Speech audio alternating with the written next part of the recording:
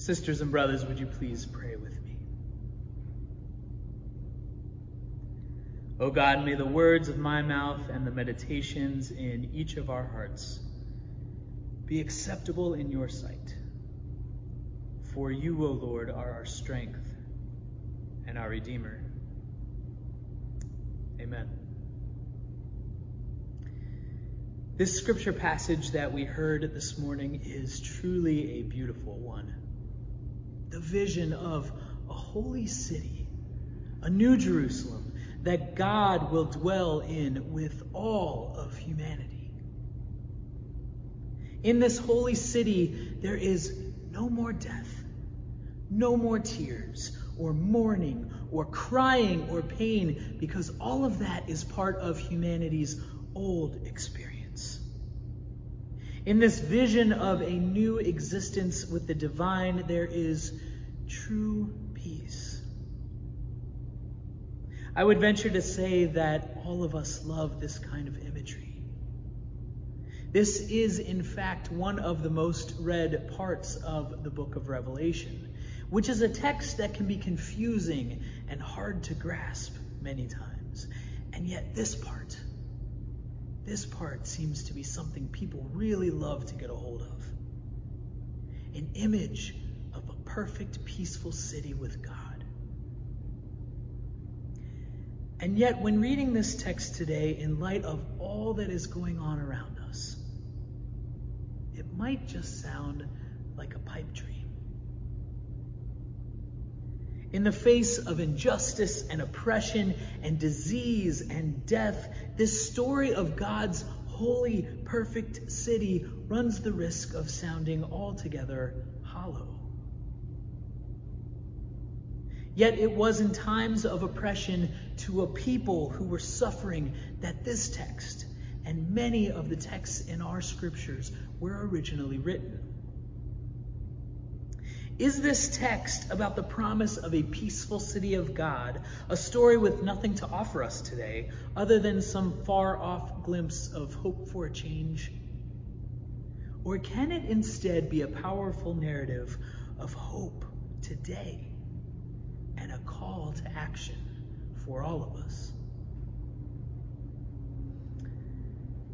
I have been attending a meeting of a group of clergy from Cincinnati who are very interested in this current moment of struggle for justice. This group was a grassroots kind of a group. It sprung up quickly and spread, and now there are over 100 clergy from different denominations and faith traditions from all over the area. The group meets weekly online, and right now we are at the phase of listening and asking questions of one another. One theme that has come up in my conversations with people on the call is the question, what is the church's role right now? What should we be doing and saying in the call for justice? Now, this might seem like an easy question to answer, given what we preach about and talk about every week in our congregations. But the question springs from the place of wanting to support the good work that is already happening while not trying to take it over. How can we support and strengthen and follow and sometimes lead in ways that are helpful to the ultimate goals of justice? Specifically, what is it that is unique to God's church that we have to offer to the movement? In reflecting on the past and present leaders of our faith tradition who have worked for justice, it is the stories of our faith that they lift up for guidance and inspiration. Our sacred stories offer much to both those who are in oppression and those who should be doing something to change the circumstances for the oppressed. Many texts offer comfort to those who are hurting. Comfort, oh comfort my people, says the prophet Isaiah. Come to me, all you who are weary, and I will give you rest, says Jesus. There is nothing in all of creation that can separate us from the love of God, says Paul to the community in Rome. Just as often as giving comfort, our sacred stories can also tell us to work for change, to do the hard work of bringing about justice. These are moving texts that call for immediate action, like the prophet Amos calling for justice to roll down like waters and righteousness like an ever-flowing stream. Or the proverb that says to do righteousness and justice is more pleasing and acceptable to the Lord than sacrifices. And of course, Jesus' teachings on the Mount. Blessed are those who are persecuted for righteousness' sake, for theirs is the kingdom of heaven. These two categories of Scripture, speaking comfort in times of trial and calls for action and justice, are both incredibly powerful. And they're also very draining to those in the circumstances. Being in or witnessing people in oppression is hard. Calling for and actually working for changes to the system that keep them in oppression is hard. The movement for justice is long and perseverance is necessary, but even then the goal can sometimes seem unattainable. The obstacles just too many. It is at those moments that scriptures, like this one from Revelation, hold special power.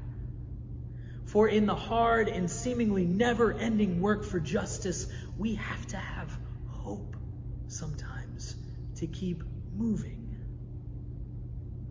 Glimpses of the holy city of God, visions of the promised land, the end goal that God desires for all of us, that God promises us will come one day. It is a gift which our faith community and leaders can offer to the world right now, a prophetic witness of hope. That the current reality of oppression and pain and fear and hate is not what God desires for us. There is something much better and much more just in God's heart for God's people.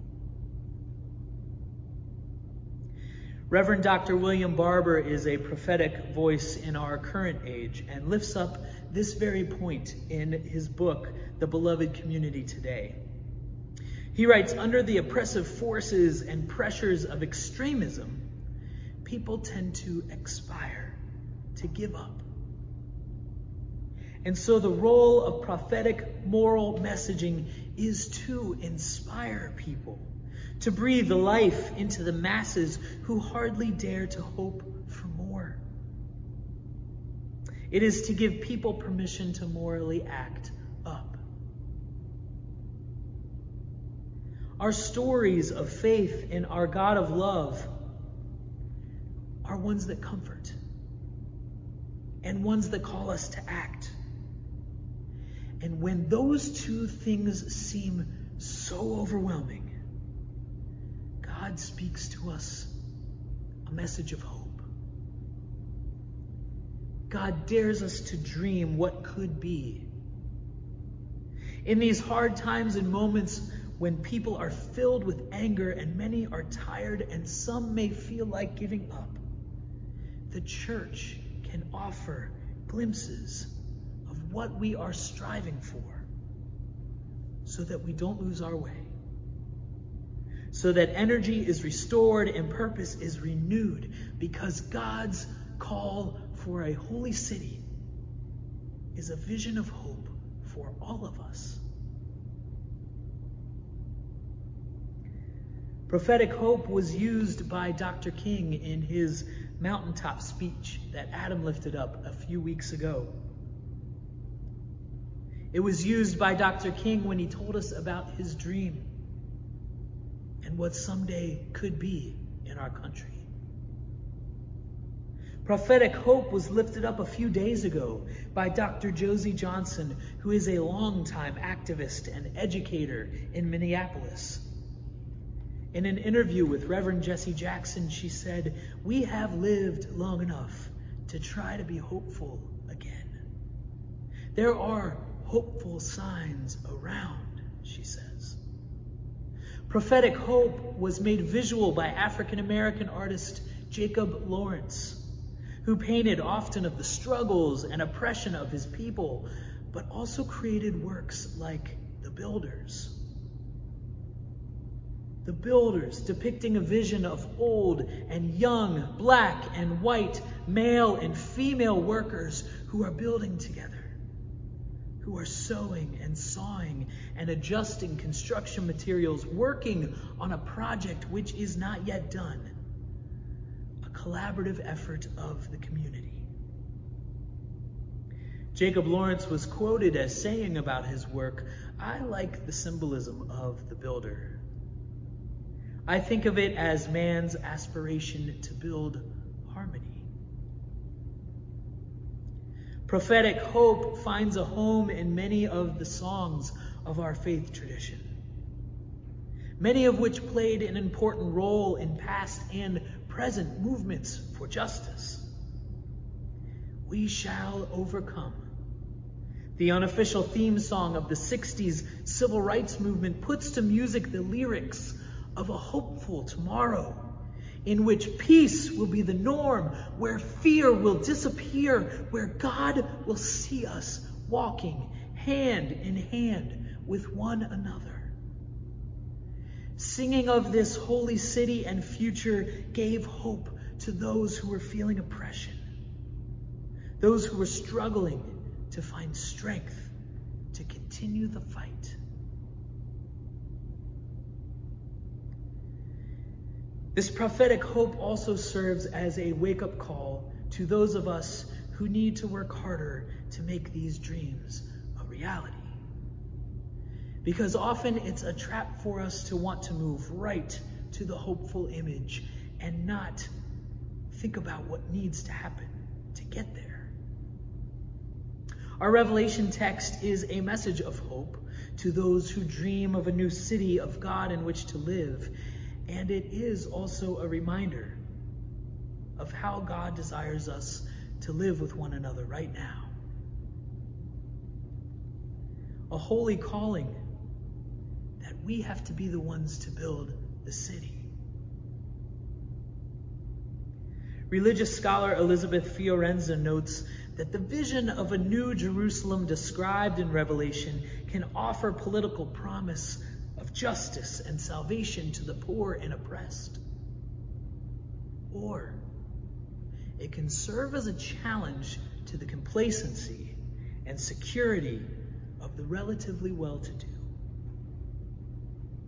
It is this balance between hope and struggle, work and inspiration, anger and joy in what can be, that keeps us moving and keeps our eyes upon God's holy city.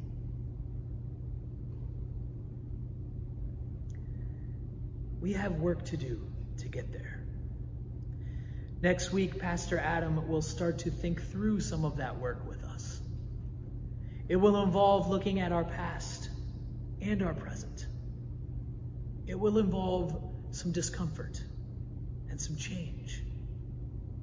Because we must all pay attention to what is going on around us right now. We are called to participate in change, to dismantle oppression. But I hope that you will also remember that God accompanies us along the way.